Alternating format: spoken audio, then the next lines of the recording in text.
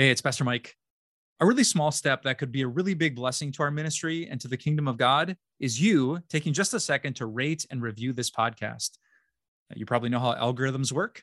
More people get to hear about this podcast and most importantly, hear about Jesus when you do. So thanks for helping us out and may God bless you today.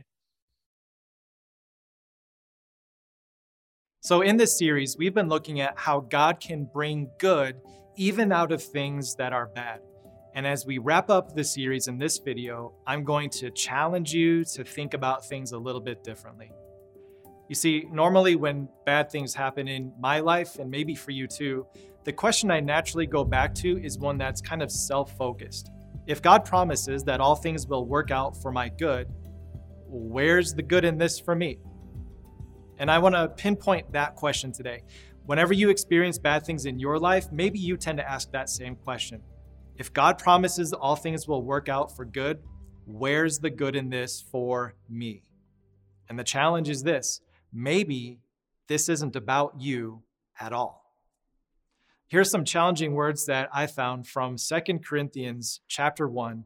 It says this: "Praise be to the God and Father of our Lord Jesus Christ, the Father of compassion and the God of all comfort, who comforts us in all our troubles, so that we can comfort those in any trouble with the comfort we ourselves receive from God."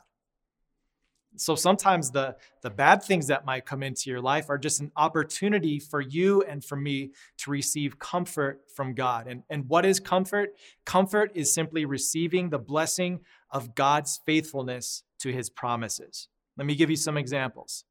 It's one thing to believe that God has a plan for you. It's another thing to experience his plan when your plans fail. It's one thing to believe that God will provide for you.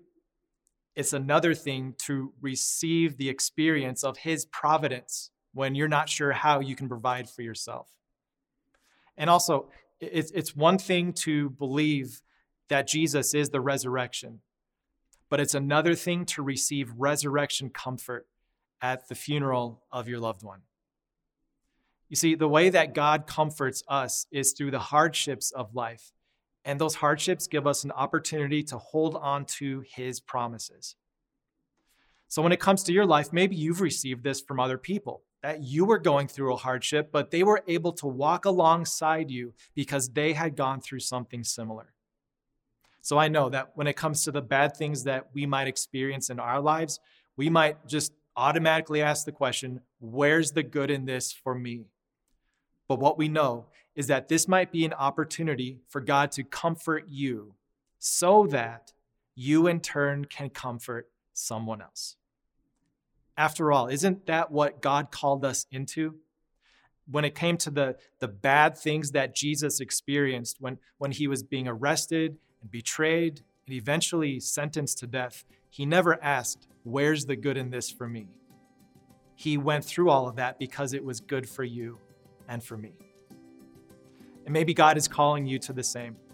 There are so many amazing ways that God can bring good into your life, even through the bad things that you experience. But maybe today he's going to call on you to go through something difficult that isn't for you and it's not about you, but it will allow you to comfort someone else.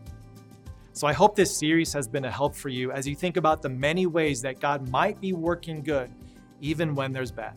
And as we close, I want to say a prayer for all of you who are tuned in. Dear Father, thank you so much for the amazing ways that you can work in ways that we can't even see. Your kingdom extends to all of us in different ways, and sometimes those ways can seem hard and difficult and even bad.